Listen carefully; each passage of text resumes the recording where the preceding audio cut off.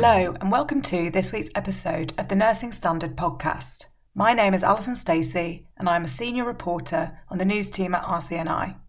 This week's episode is focusing on rudeness and incivility at work, how it impacts patient outcomes and how to challenge it in your workplace. I'm joined by Dr. Chris Turner. Chris is a consultant in emergency medicine at the University Hospital Coventry and is also the founder of Civility Saves Lives, a campaign group that works to raise awareness about the importance of being civil when working in the health service. I spoke to Chris about all forms incivility can take, how it impacts safety, and what to do when you encounter it. Let's go to our conversation. So my name's Chris Turner. I'm a consultant in emergency medicine at University Hospitals Coventry and Warwickshire. And alongside that, I started a thing called Civility Saves Lives probably about 7 years ago. And the purpose of it, literally, just going to go out and give a lecture about the impact of behaviour on performance. And the response was really amazing. People wanted to talk about this. People wanted to spend time discussing it amongst themselves.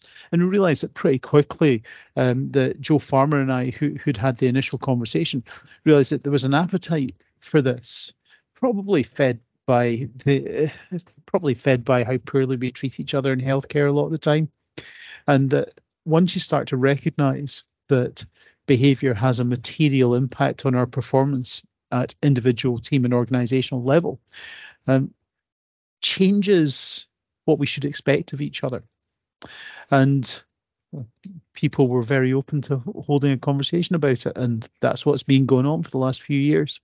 So what impact does incivility have, and what might it look like in the workplace? Okay. So I'll take it in that order, because it's kind of helpful. It seems backwards, but it's kind of helpful to do in that order. So basically, if somebody treats us in a way that makes us feel that they have been uncivil, that we interpret it as threat. And when we interpret it as threat, what happens is we start to trigger fight or flight. It doesn't feel like fight or flight. It just feels uncomfortable. It feels a bit, yeah.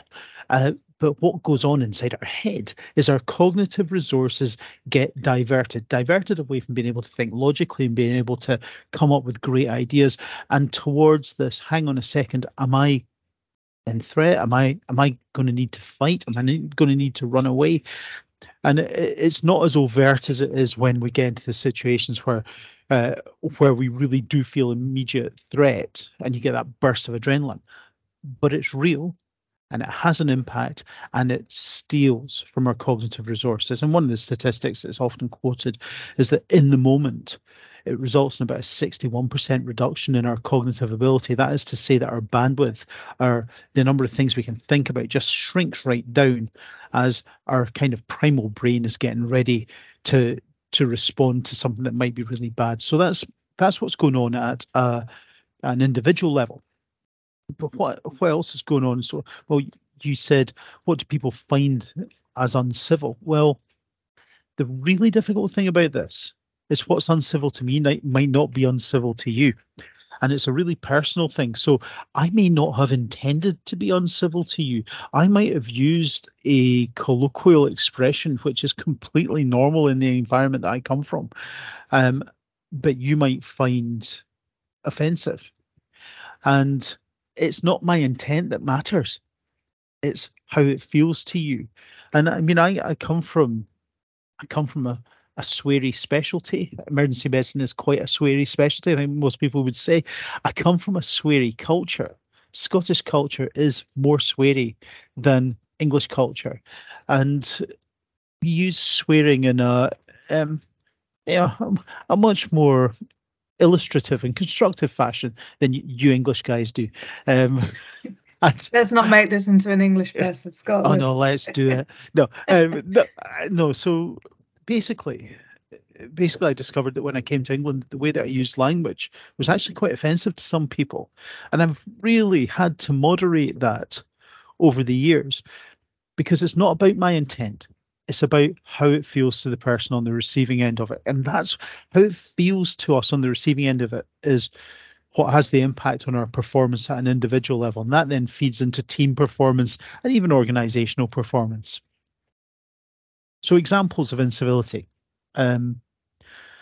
It's low level stuff. This isn't somebody being directly sort of overtly threatening or in your face. It's more stuff that could potentially be misinterpreted.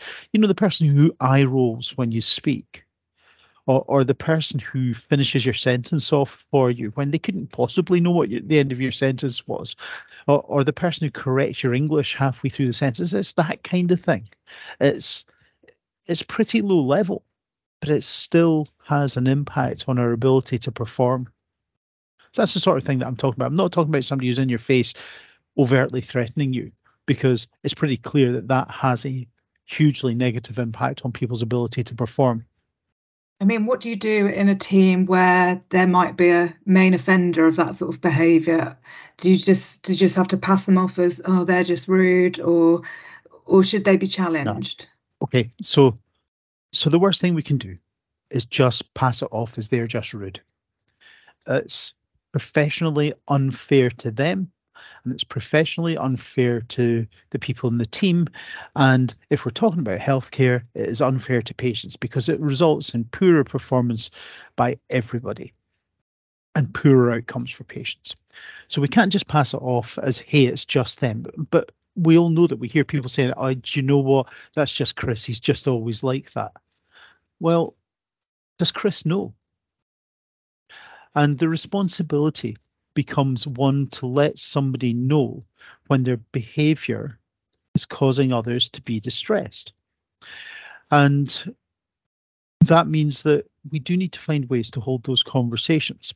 The conversation is essential, but how we do it and when we do it becomes much more important and nuanced, because there are times when you would want to call it out in the moment, and there are times when that would be a disaster.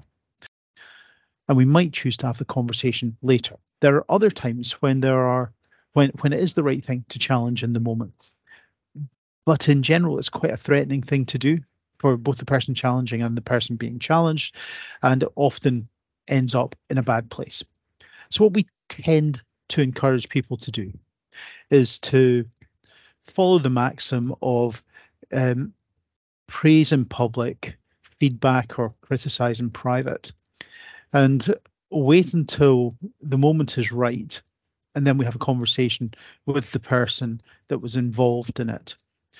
And the conversation is not go into the conversation not thinking that you need to get somebody else to change.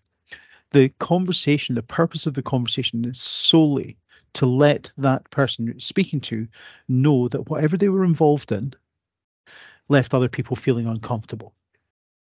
And it's not to assign intent. It's not to say you did a bad thing. It's to say, hey, when you're in that, after that conversation, people felt uncomfortable. So when we teach people to do this, we teach them with the two overriding principles. The first one is that you're going to land the information with somebody. The second one is that you're going to do it compassionately, not going to be judgmental about them at all. And then when we teach people to have the conversation, we teach them to have the conversation in three parts. The first part is the check-in. The second part is a shot across the bows. And the third part is landing the information. And it basically goes like this. Are you okay? No, really, are you okay? Last time I said to somebody, no, really, are you okay? He spoke to me for 8 minutes. After that, he was not okay.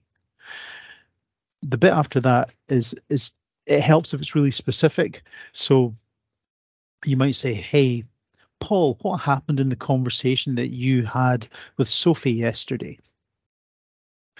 And that lets Paul know that there's been something that happened in the conversation with Sophie the day before. He may or may not recognize that anything happened, but it does give him a chance to reflect. And the final bit is landing the information. This is assuming that Paul hasn't surfaced that in the conversation. And the landing the information goes like this. It's really carefully constructed. So, Paul, after you and Sophie spoke yesterday, She was really upset, and I know that you'd want to know. And that is it. That is the full stop. There's no judgment. There's no "and you're a bad person." There's no implication of intent. There is simply a conversation where we let somebody know that somebody else felt bad after an interaction with us. What we know about this is that's the level of information that people need to choose to change most of the time. This guy called Jerry Hickson, who's a pediatrician in Nashville, started looking at this about 20 years ago. And basically his numbers, when I went to see him in Nashville, which is weirdly what we did before Zoom and Teams and stuff, and it's only about five years ago, I went to see him, and he was telling me that they had done 37,000 of those cup of coffee conversations, and only 2,000 people repeat offended afterwards. Despite the fact that, despite the fact that people think that folk are being deliberately obnoxious, they're really not. They don't know how they're landing with the people around them. And when somebody lets them know, they simply choose to change a lot of the time. And that's why we have the conversation with compassion. We care about the person that we're talking to, even if we think they've been a complete idiot. We care about them in the conversation because nobody wants to be a complete idiot, and very, very few people are deliberately trying to hurt folk around them.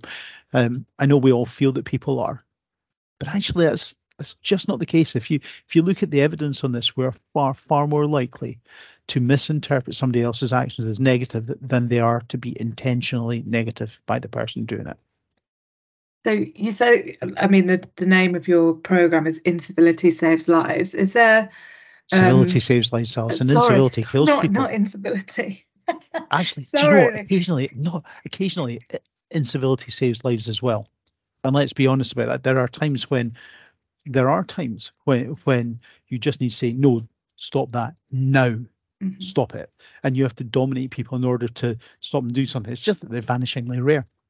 I mean, some people might hear that and dismiss it and say, oh, you know, a bit of nonsense, or they might not take it that seriously. Have you been, they might be flippant about it. Could you give us sort of a scenario at work where you've seen that it really does impact on patient safety? Oh, I think hundreds of scenarios where it impacts on patient safety. I think rather than giving you a specific scenario, what I would say to you is I think that many of the people listening will have been in situations where they felt that they've been treated poorly, and they felt and they've known they've not responded well afterwards, and they've thought, maybe it's just me, maybe I'm too soft, maybe I need to toughen up to work around here. And the truth is that is just a terrible place to be, because it's not just them. You know, it's not just you when you feel bad about this, it's most of us. And if we create cultures where people have to be hard as nails in order to actually deliver healthcare, that's an absolute disaster, because we know that healthcare that's delivered in a hard fashion results in poorer outcomes for patients. Compassionate healthcare results in better outcomes for patients. If nurses are given the time and space to be compassionate to patients, then patients have better outcomes. In a landmark study on this stuff, if nurses are given the opportunity to provide overtly compassionate care, and almost all nursing care is compassionate, but overtly compassionate care took about 40 seconds longer to give to patients. If you give overtly compassionate care prior to having a major operation, in the post-operative period, those patients were using 50% less opiates in their PCIs. Patients respond better to us as healthcare providers being able to show that we care about them. And that's difficult. It's difficult to show that we care about people when we work in environments where we're all at each other, where people are treating each other poorly. And it's really difficult when we're in environments where there simply aren't enough people to provide the care, which is frequently the situation that we're in just now. So the civility stuff's not a panacea, because there is a massive organizational component to this. It is extremely difficult to be the best version of yourself in an environment where you are stretched beyond the reasonable tolerances of a human being. And that happens to many of us within healthcare currently. Sorry, that was a slight rant on the end of what I started talking about. No, I was going to ask you about that because clearly nurses, doctors, care workers, everybody is feeling stretched at the moment, and not just, in an emergency situation, community nurses in the GP practices everywhere. Yeah. I mean, sometimes, people are burnt out, they're tired. Yep. How to sort of, if you're a manager or if you're working within a close team, how do you promote that civility must be, not incivility, civility should be prioritized? And is it leading by example? Is it? Yes. Yeah. It's leading by example. It's having environments where we can talk about this. It's not expecting everybody to be perfect all the time either, because that's impossible. Everybody screws this stuff up sometimes. I'm going on to nights tonight, and I am aware that we will be very stretched, and I will have to be careful about how I interact with other people. One of the interesting things around this is, prioritizing. You said about prioritizing. I mean, I think we should. People sometimes say, but it's really basic. I think basic's the wrong word. I think it's fundamental. How we treat each other is fundamental. And I think we should make it a fundamental part of who we are as teams, that we treat each other well. Because for too long, people have felt that treating each other like within healthcare is just a normalized thing, and that's okay. That's how we do it. We treat patients well and each other poorly. Well, that doesn't make any sense whatsoever. So I think we make it a fundamental. But it's also worth remembering that the single most important person determining the quality of day that you're going to have at work is your immediate line manager. When they're in a good place, you're likely to be in a good place. When they're not in a good place, then your chances of having a great day are significantly reduced. So when we're line managing people, who we are to them becomes hugely important. So obviously in the NHS or in a lot of the health service, there's a sort of a traditional hierarchy within the teams. What would you do if you're like a student nurse or a newly qualified nurse and you're in a situation where there's a consultant, an ED consultant, should we say, that has been rude to you, and you get anxious when they're around, they snap at you. I mean, how, as a somebody new in the workplace, how can you approach that? Because I imagine you wouldn't have the confidence to challenge somebody that's so experienced. Maybe they're a bit of a bull in the china shop, and they cause damage when they're around, and they might not be aware. Whose job is that to challenge them? Okay, so the absolute worst person to do this.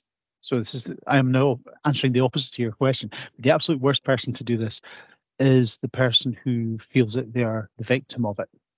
And the reason that they are the worst person to do it is because their bandwidth is all squeezed. They can't think very well. They're getting into these conversations, they're expected to have this conversation with the person who treated them negatively, and they believe that person tried to hurt them. So, why would you want to go and have that conversation? You're just too stressed to have it. And, all of these interventions that state that the responsibility for speaking about this lies on the shoulders of the victim, they all miss the point. The victim's not able to go and do that. So who should do it? The evidence is pretty clear that the person who should do it shouldn't be the person who was directly involved. In fact, the person who was directly involved shouldn't even probably be there when this conversation is being had. And I know that this is different to some of the advocacy models that exist, particularly within nursing, where people try and help folk to go and help hold that conversation. The reality is that people just don't want to have those conversations because they are too uncomfortable, and there's often such a steep hierarchy gradient between the people that are speaking. So if we want to have those conversations, the right person to have them is somebody who's about the same level on the hierarchy. So, I would hope that at work, if I was being If I was not treating people well, I would hope that the band 7s, band 8s would feel able to come and talk to me about it. I think at least some of them would, because they have done in the past. And in the same way, I've spoken to them when there's been an issue on their side, because we have a relationship where we trust each other. So the right person to have the conversation is probably somebody at a peer level, rather than somebody above or below someone on the hierarchy. And the conversation, to go back to our beginning, but the conversation is one that's held with compassion. It's one that's held without judgment. It is one that is designed to pass a piece of information over, that doesn't say that I was a bad person. It says that somebody else felt bad after the interaction that they'd had with me, which is a different thing to saying that someone's a bad person. It just says, hey, you need to think about how you're having these interactions, and you need to think about what you're going to do to make it better. One of the most powerful things that we have in our armory, and some people just can't do it, and it's a massive Achilles heel if you can't do it, is saying sorry. Saying sorry is so powerful. When I have screwed up, and I can think of an example of this. I had a patient in resus, this is years ago. I had a patient in resus, and I wanted to cardiovert them. I was going to electrically cardiovert them. So we're going to sedate them, we were going to shock them, we're going to put the heart back into the right rhythm. That's what I decided to do. And then somebody came in and said, oh, the advanced cardiac nurse has come in and given them some drugs. Now, I hadn't invited the advanced cardiac nurse to come and be part of this. I had a plan for this patient, and I was really hacked off. And I went through, and at the bottom of the bed, the patient's bed, and this was just really for me. At the bottom of the patient's bed, I said, what are you doing?